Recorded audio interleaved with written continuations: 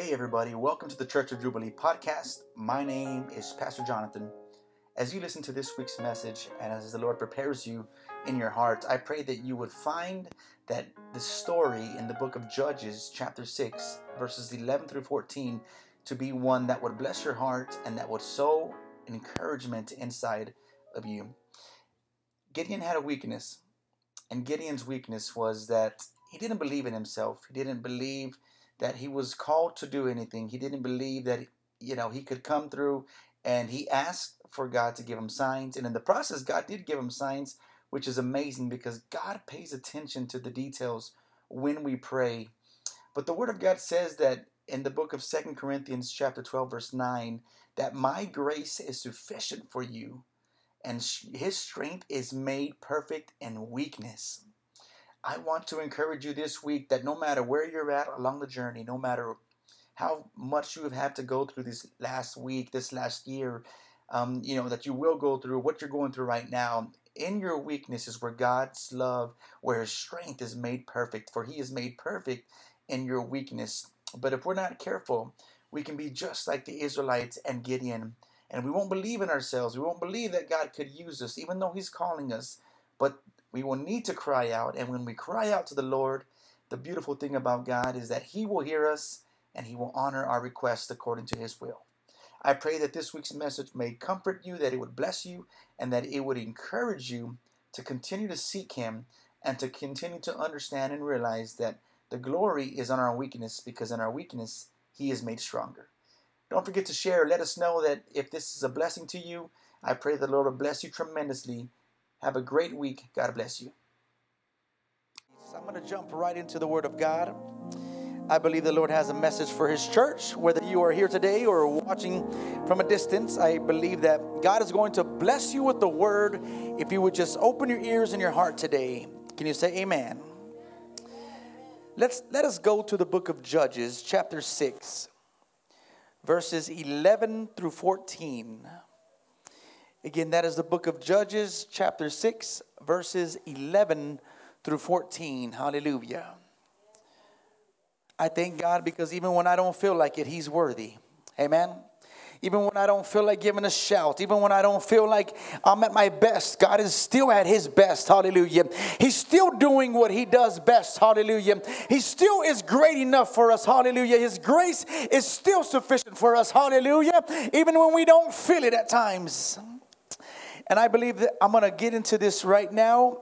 And I need you to listen because there is something good that God wants you to take away. The book of Judges, chapter 6, we have it up. Awesome. Verses 11 through 14 says, Now the angel of the Lord came and sat under the terebinth tree, which was in Ophrah, which belonged to Josiah the Ezraite, Joash the Ezraite, while his son Gideon threshed wheat in the winepress, in order to hide from the Midianites. And the angel of the Lord appeared to him and said, The Lord is with you, you mighty man of valor. Verse 13 says, Gideon said to him, O my Lord, if the Lord is with us, why then has all this happened to us? And where are all the miracles, His miracles, which our fathers told us about, saying, Did not I, the Lord, bring us out from Egypt? But now the Lord has forsaken us and delivered us into the hands of the Midianites. Verse 14 says, Then the Lord turned to him and said, Go in this might of yours, and you shall save Israel from the hand of the Midianites. Have I not sent you? I've entitled today's message, Gideon's Weakness. Hallelujah. You may have your seats giving glory to God. I want to give you some background right now in this moment. In this part of Scripture, here's what's been happening. Israel, who we know as God's people. Can you say amen to that? All right. They have been under oppression from this fierce nation known as the Midianites. Okay. These Midianites are a fierce army. They're brutal, like most of the armies that Israel came against in the Old Testament. And for the last 7 years, every time that they had a harvest, the Israelites had a harvest, these Midianites would come and destroy their harvest. They would come, think about that for a moment. They would be sowing and they would wait for the moment they would be able to feed themselves and their families. And right as soon as the harvest was plentiful, these Midianites would show up and destroy their crops. And they would do this because Israel was considered their enemy, and they were bigger and powerful than Israel. So, this kept Israel in a state of poverty, which is interesting because how can God's people, those who are called by God, those that are called for God, how can they live in poverty? Can you say amen? So here's what happens, as it always happens in the Old Testament. These Israelites realize that they're under this oppression, and they get tired of being under oppression. So they begin to cry out to the Lord. They begin to cry out, and they begin to put it all on the table and say, God, save us. Sounds familiar, right? For when Joshua had to deliver them, and the story of Moses and all of that. Well, the people cry out. And here's the beautiful thing about it. God responds with a plan. He responds with a plan named Gideon.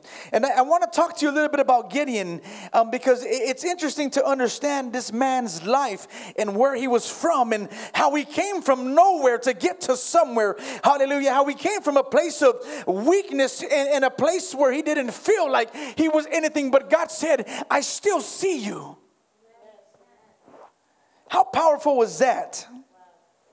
So this oppression has called Israel to do the one thing that most people do when they get in that moment where they're not feeling their best, when they don't feel like doing it, when they're caught up in a poverty of mind, of state, and they begin to neglect honoring God.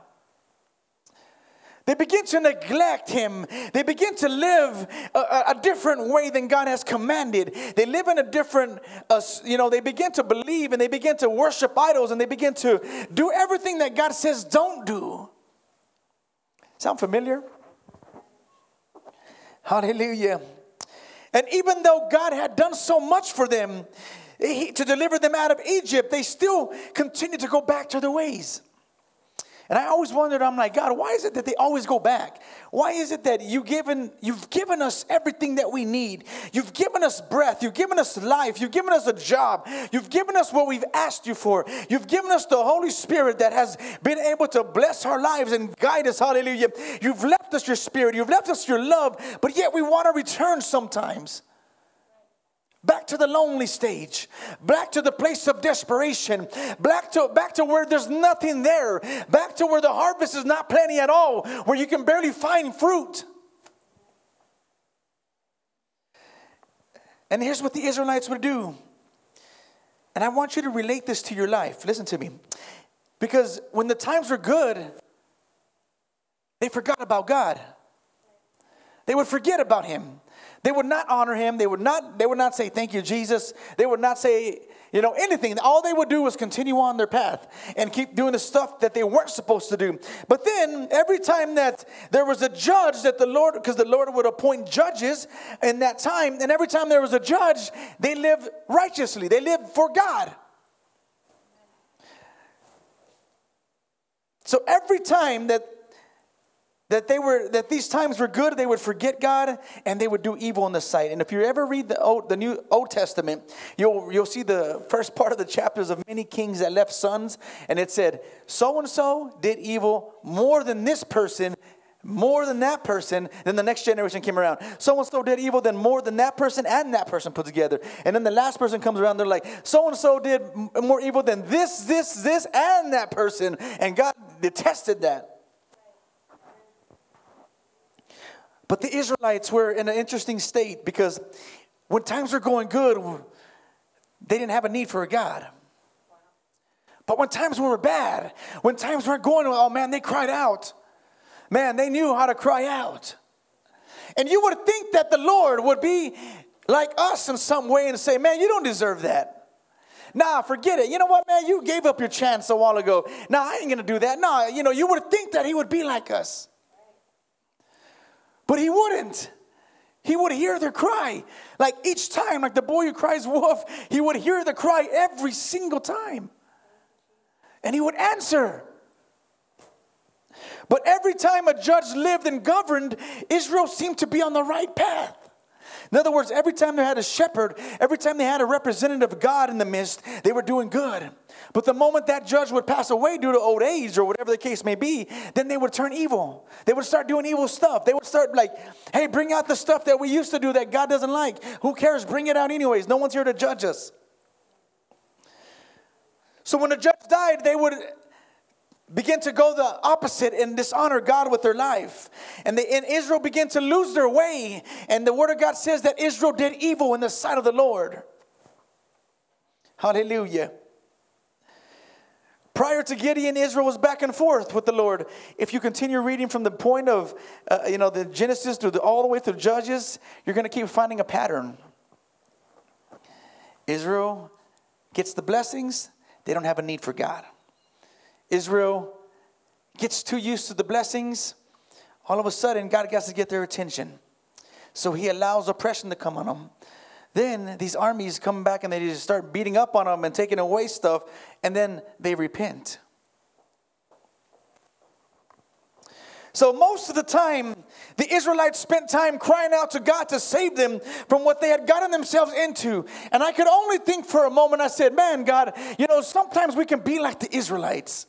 Sometimes we can, when God is blessing us, we're like a hallelujah high in the sky. And man, God is good and he's doing all this. But we're in the low points in our valley, hallelujah. It really starts waking us up to who we really are. Who do we really serve in those weak moments? Hallelujah. Because Gideon had weaknesses and we'll go into it. But the most important thing is that we got to be careful that we're not too much like Israel, that when things are going good and my life is great and we're blessed, that we forget that he gave it to us. We are to be grateful. We are to be thankful. We are to come into his presence with the heart of thanksgiving. Hallelujah. The last thing we need to do is forget that he is the one that lives for, has given us everything and he lives. Can you say amen? Our first action is not to continue going back to where God has brought us out from, because God wants to deliver you from a place, but he doesn't want to deliver you only so that you could go back. And that happens at many stages in our life. I think that we've all been down that road. We've all encountered where, God has taken care of us on certain things, or he's delivered us from certain things. And we have that tendency to want to go back to it because it's more comfortable, because it's more familiar. But we have to learn from Israel's mistakes. We have to learn that if we walk by faith, if we walk with Christ, then there's not a need for the other stuff. Can you say amen to that? And here's another thing that Brother Abram and I had been talking a lot about. Our generations, our future generations. We have to pass the torch to them. There's going to come a time when the torch will be passed. But they need to know that Jesus lives in us. They need to see, us and know that we operate in the great things of the Lord. And that when times get tough, we go to God. And when times are great, we go to God. And we begin to pray to God. And we begin to give him all the honor and glory. That no matter what we go through, we give him glory. This is what our generations need to see. They need to see a resilient generation that was before them. Hallelujah. A resilient foundation that comes back and says, look, no matter what, I will serve the Lord, that my God, with all my heart. I will love the Lord my God with all my heart. I will live to please him. I want to please him. I want to spend time with him. I want to get to know him. Can you say amen? Because the reality is it is our love for him that keeps us from doing evil. Sure, we could be doing a lot of things that we don't need to be doing. It's that simple. We have our free will, right? We have our own choice. But why don't we do it? Because we love him. And the great thing about it is this God loves us back. Amen? Because we love him because he first loved. Can you say amen to that? Because the reality is he loved us at our weakest moment. He loved us at our failure. He loved us at a point in our lives where we probably had nothing else to do. And if you're still young, you'll begin to understand by looking at some of your family's past history that God has continued to show love.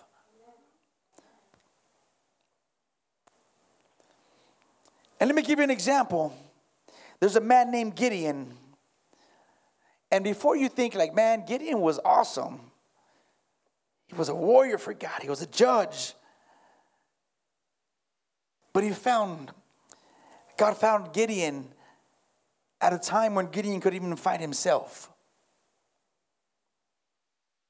Gideon was hiding, trying to scavenge and work a small little area that he had because he didn't want the Midianites to get to it.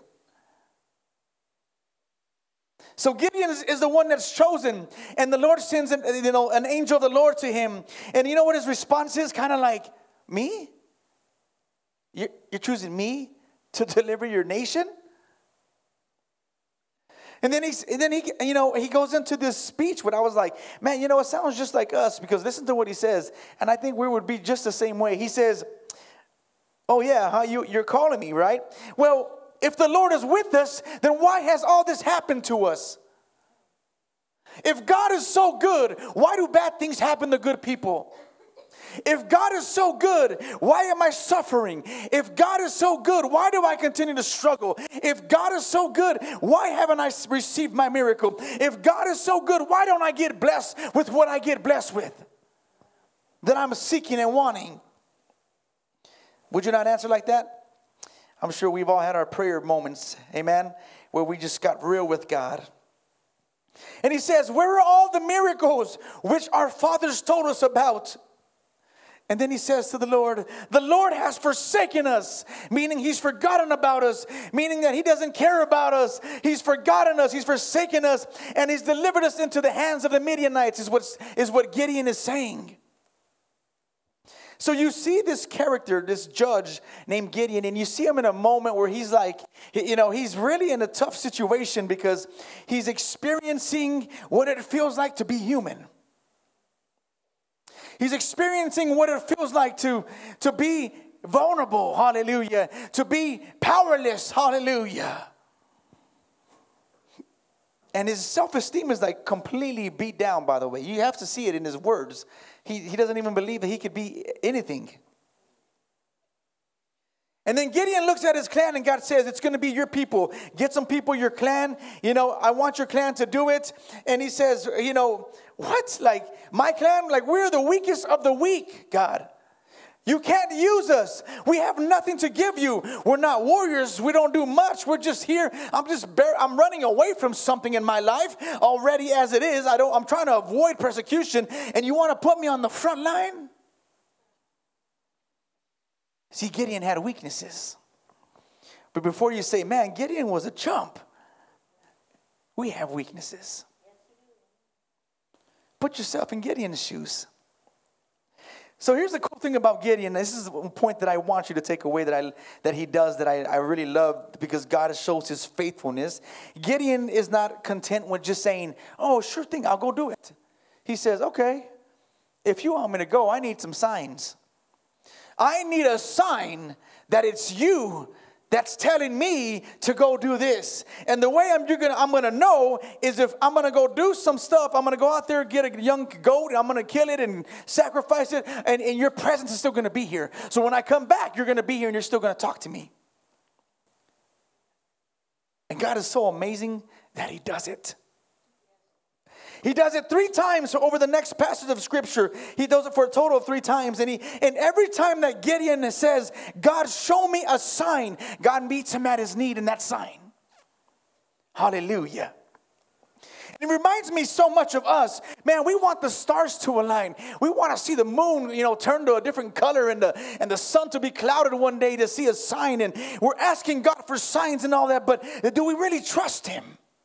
To know that if he gives us a sign, we would believe him the first time. Or do we say, no, give us another sign, God. Okay, that one was good. Yeah, man, you're good, God. I need another sign, though.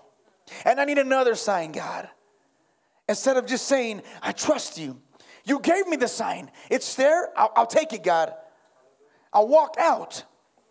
The crazy thing was that as if one sign wasn't enough for God, for Gideon, he asked for 2 more and God honors it. And I want to express to you that God will honor what you ask of him if it's done in his will. And you want to talk about a God, hallelujah, that doesn't have to respond to him, but he chooses to. God didn't have to respond to Gideon. He didn't have to. He could have been like, okay, you know what? Yeah, dude, you definitely are too weak. Your mind is nowhere strong where I need it. Step aside. I'm going to bring someone else. Is there any other Joshuas out there? Okay, I'm about to use them, you know? He didn't, though. He met Gideon in his weakest moment. Hallelujah. He met Gideon at his weakest point in his life, at his need, and said, guess what? Who shows up today? Your almighty God. Guess who's showing up today to remind you that you thought you were nothing, but you're something to me. And I will honor your request, and I will listen to you. And if you cry out to me, I will answer you. And if you ask me for a sign, I will gladly give it to you. And the Lord honors each request, which is pretty amazing, because most of us would have been like, dude, that first request, I'm not going to give you another one. I already gave you a sign. I already told you already. No, you already know. My presence is great enough for you. But the crazy thing about it is that Gideon didn't even believe in himself. Like some of us. And those of you who are watching, this is for you as well. There are some things in life that we don't think we're capable of doing for the Lord. Some things in life that we limit ourselves because we see ourselves as weak persons. We see ourselves as, weak in the spirit, and we come to God and we say, God, I want to be used, but you don't have to use me because I'm not like the perfect person. I'm not that guy that's going to be like that other dude over there. I just can't do it, God. And we begin to take on Gideon's weakness. But the beautiful thing about the Lord, here's what you must understand, is that he doesn't look at your human ability to accomplish anything that he needs to do. He sees a heart that is willing. He sees a heart that is hungry. And he says, I'll meet you at your point. Wherever you are at, just give it to me in that moment. Let me begin to work in you, Gideon. Let me begin to take out the weakness. Hallelujah. For the word of God says that his strength is made perfect in weakness. His power. I hope you're getting it. Because if you're waiting for you to be a doctorate degreed preacher, pastor, singer, have all the certifications, you're going to be waiting for a while. Because God doesn't look at the things that we look at. He looks at the heart. And he says, are they willing to trust me? Are they willing to let go of the reins in their life so that I could have, the ability to bless them and direct them? Hallelujah. He's looking for hearts that trust him, that love him, that are willing to take a risk with him, that are willing to step out and say, this is the craziest thing I did for the Lord, but I'm going to do it.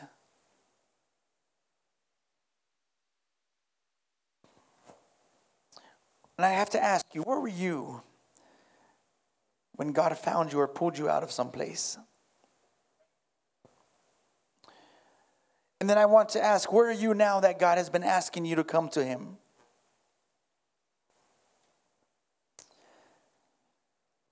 I have to remind you that Gideon did not believe in his army. He didn't believe in himself. He was a doubter of anything. But let me give you a scripture, because this is powerful. And I would like for you to write this scripture down or highlight it. Because in the book of 2 Corinthians, chapter 12, verse 9. Can you pull that up, Brother Andrew? The book of 2 Corinthians, chapter 12, verse 9.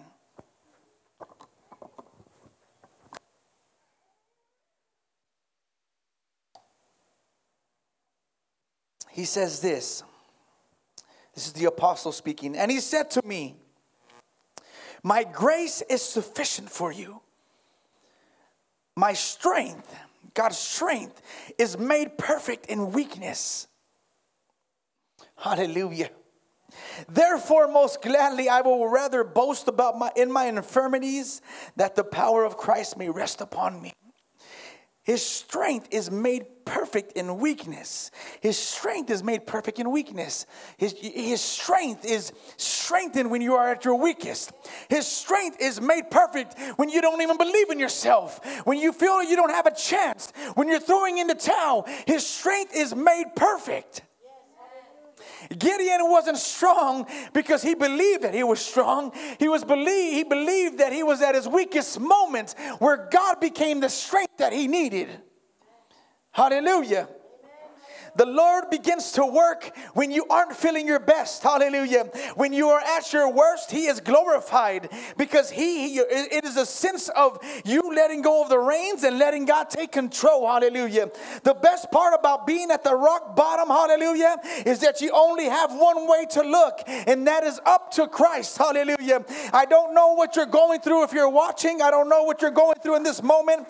There are some of you who don't believe in yourselves or maybe don't believe you have a chance. Hallelujah. But God says in the Word of God that His strength is made perfect in weakness. Amen. So when I'm at my weakest moment, I don't want to just lift my hands in church today, or I feel like I'm about to pass out some days. I know that God's strength is made perfect. That somewhere in my spirit, there is a strength that God is giving. And here's the end of Gideon's story. In the chapter, he has 32,000 of his men, okay? Listen to this. He has 32,000 men. 32,000 men that he's going to take with him. And they're all ready to fight, supposedly. And then God begins to tell Gideon, out of those 32,000, you're going to know which ones are the true warriors. And give them a choice.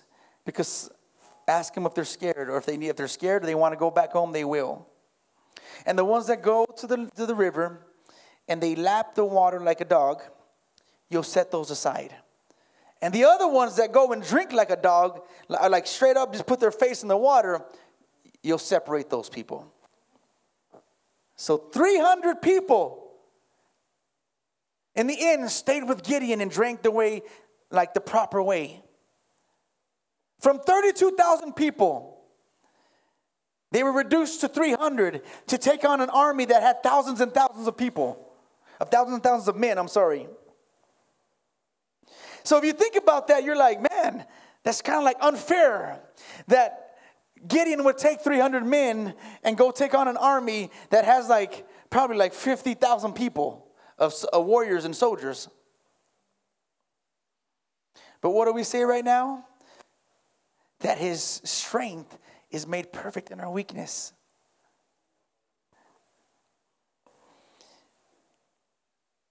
So here's the end of the story on this. Gideon, the Lord allows Gideon the victory. He gives him the victory to 300 men. And the crazy thing about it is that they don't really even fight. He convinces in the middle of the night he convinces Gideon to do something with his army, and they make a bunch of sounds and they make all this stuff. And this army that they were going against actually gets confused, wakes up, and starts killing each other. He uses the enemy's own army to take out themselves. Hallelujah. How great of a God do you serve? Amen. Can you give him a round of applause because he's worthy of that? How great of a God do you serve? Let's be real. He causes the enemies to fight against each other. So you're probably thinking, man, Gideon's a cool guy. Man, I like Gideon. I want to be like Gideon, right? You're probably thinking that. Maybe not. But Gideon had weaknesses. Sounds like he had an identity problem too. And he was running scared. Hallelujah. But here's the thing. When Gideon gets the victory, you would think, right? Remember what we talked about at the beginning of the Israelites? How they would, when they had things going great and it was awesome, they would forget God. They would forget that they had a God, and they would go do evil on the side of the Lord. Well, Gideon, the people are like, hey, Gideon, we want you to rule over us, you and your son and your grandchildren, and rule over us and be our king kind of thing. And he's like, nah, the Lord is going to rule over you guys. Pretty honorable, right? You're like, cool, that's awesome. But then Gideon goes south. Instead of giving glory to God and saying, the Lord has granted us the victory, or, like the other prophets did in the Old Testament, they would honor God and give him something, and they would just bless his name and get people to go to him. Gideon doesn't. Gideon says, you know what? God, Lord's going to rule over y'all guys, but here's what I want from you guys. I want you to make me an ephod, a nice garment, a priestly garment. And I want you to put like the awesome jewels and all that. Make it look awesome. And he makes an ephod. And it was made of precious stones. But here's the thing. He was at his good moment. And he forgot about God. And the same thing that he was self-exalting himself with. Like setting, because he put this in his city, by the way. He put this in the middle of the city. The same thing that what should have been a blessing for him became a snare for him, a curse. Because the Israelites began to worship that. I'm like, wow. From a victory to something like that. And if you would think that, okay, that's just something small. Get this. Gideon had 70 sons. 70 sons. No woman can produce 70 kids. Okay? So Gideon was sleeping around. Right? 70 sons. I mean, gosh. Maybe 7 women at 10 kids each. I don't know, right? Who knows? And then, plus 1 by a concubine. Right? And then here's the problem. After Gideon dies, the concubine's son kills all but one of the half-brothers. But here's the point of that. If you thought Gideon was awesome because he did something, he forgot in this greatest moment. When God gives you the victory, when God gives you the blessing that you've been asking for, it's important that we do not stray away from him. It's important that we don't say we don't need him anymore. It's important that we don't say, well, this job is because I earned this, or because I did this, or I bought that car, or I did this, or, it's important that we give glory to God where it belongs. Because if we don't, it becomes idolatry. It becomes like Gideon's situation, where a great man of God didn't believe in himself. God used tremendously to bring his people out of captivity and oppression. And then he ends up, instead of giving the glory back to God, he forgets that he has a God, and he doesn't give glory to God. And then he begins to fall away, and he goes south. And then he's having all these kids everywhere. So it doesn't sound like a happy ending to a story and to a man who started out so well. Can you say amen to that? But here's what I will give to you. Here's how it relates to what you and I go through on a daily basis. Many of us live in spiritual poverty. Okay, this could be for you out there. This could be for you today here sitting. I don't know your individual situation, but we live in a spiritual poverty because we have placed ourselves in that situation by the way we live for the Lord, by the way we have a walk with Christ. And before I go into more detail, let me give you an analogy. I'll give you something. Our vehicles, a car, a truck, are considered assets. Valuable, right? Valuable. We treasure these materialistic important needs because bottom line, we need them. We can't go, I wouldn't be here today at church if I didn't have a vehicle. Right? I'd be doing it from my home or something like that. We care for them with the utmost care. We take care of them. They have value to us. Right? And then if you're like me and Brother Abram, we take our cars to the car wash quite a bit because we like our cars to be nice and clean. Are you with me? And then when we go to the stores, we're careful not to park too close to people because we don't want to get any dents.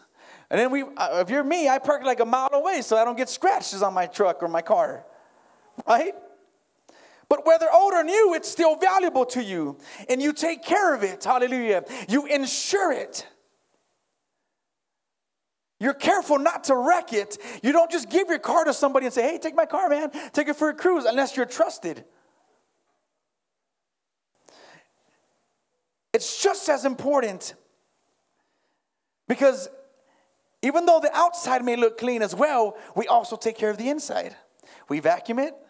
We take it for oil changes, right? We want it to smell good. And if you're wondering and you're thinking like, what in the world does it have to do with anything? Here's the analogy. Here's what it's talking about. What I'm trying to get at is that we, at the same time, if we can take care of our vehicles in a condition like that, if we can take care of our cars and our assets at that point, hallelujah, why can't we take care of our spiritual walk with God like that? Why can't we take the extra care to say, God, I'm going to be careful that, I avoid being in a situation that would cause me to sin against you, that would cause me to just, not bring honor to you today. God, I want to make sure that I'm cleanly, daily washing, hallelujah. I want to speak to you and get to know you more. I want my soul to be clean inside because I'm spending time with you. I want to care for you because I know that you're the ultimate insurance. I want to take care of my spiritual walk with Christ because I want it to look good and feel good about myself and know that what I'm doing every day for the Lord is not in vain. Can you say amen? Amen. Think about your walk with Christ being that vehicle I was giving you the analogy of. Think about that just for a moment. Your car washes the Lord. As cheesy as that sounds, get your car washed. Stay clean. Walk daily with God is what I'm trying to say. Amen. Avoid scratches, aka known as temptations. Park far away from those, right?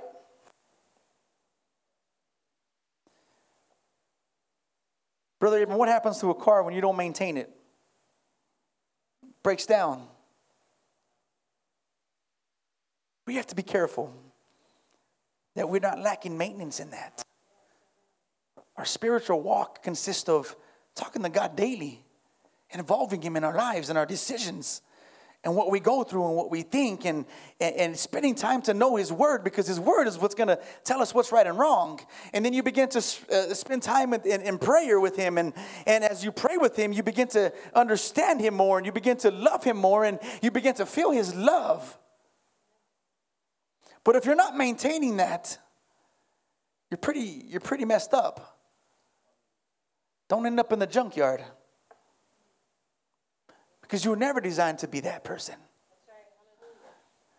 I came across this scripture and I got to share it with you because it was super awesome for me. It was super impactful. You've already heard this, but I'll read it to you again. 2 Peter 3:9, different from earlier, says this: the Lord is not slow in keeping His promises, as some understand slowness. Instead, He is patient with you, not wanting anyone to perish, but everyone to come to repentance. If it were up to you and I, we would already have lost this battle. We would have thrown anybody and everybody in a fire. But our God is not like that. And this is what we have to understand, how it relates to Gideon and the vehicle analogy and everything that I'm giving you. God is patient because He says, I'm waiting on you. Gideon, really? 3 signs? Okay. I'm going to be here. I'm going to outwait you because I'm not quick to say, oh man, I'm leaving you. I'm slow to that. I'm patient with you. I'm waiting for you for you to understand that I want to meet you at your moment when you need that repentance. Hallelujah. That forgiveness. I'm there with you.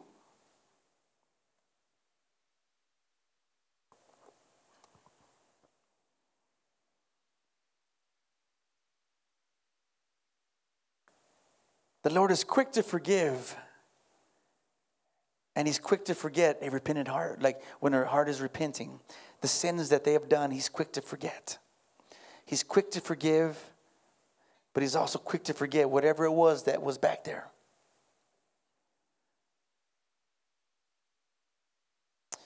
Brother Abram, can you give me a hand over here?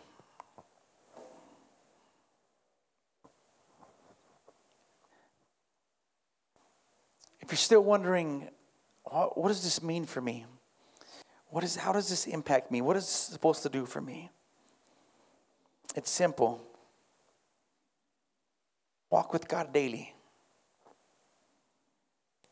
When He blesses you, give Him honor. When you don't believe in yourself and you think you're nobody and you think that you failed and you've messed up and that you have no chance, let God meet you at that weakness. And just like with a vehicle, you take care of it, you wash it. Take that same approach with your spiritual walk. Because the reality is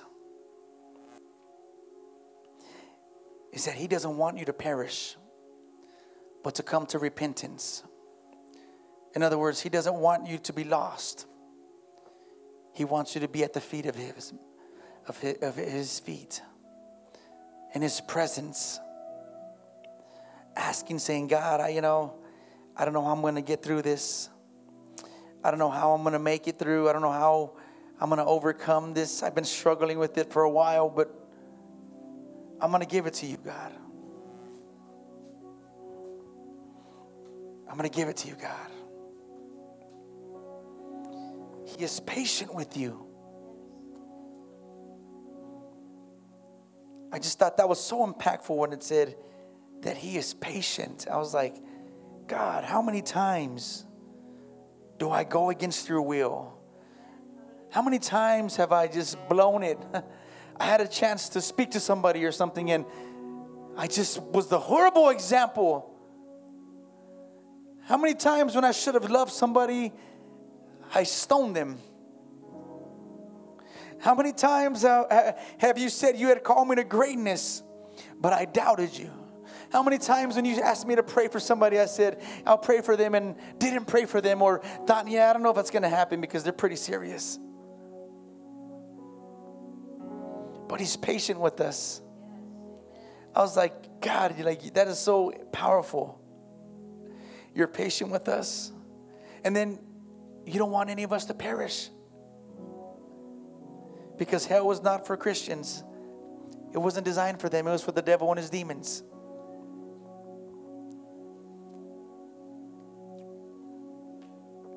But the Lord loves us. And His love is everlasting. And this is what Gideon was telling the Lord. He was trying to remind him. He was trying to say, why did you leave us in the first place? Why do we struggle with that? Why do I have to go through this? I remember the stories of my dad saying of the miracles that you had done and the great things. Then where are you today? Why are we in this situation?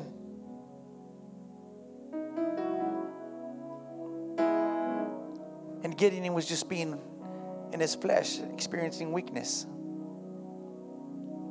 But the Lord was patient with him. He answered him, and He used him greatly. And even though Gideon took a turn for the south at the end, the Lord still honored and was made perfect in his weakness. Let us stand.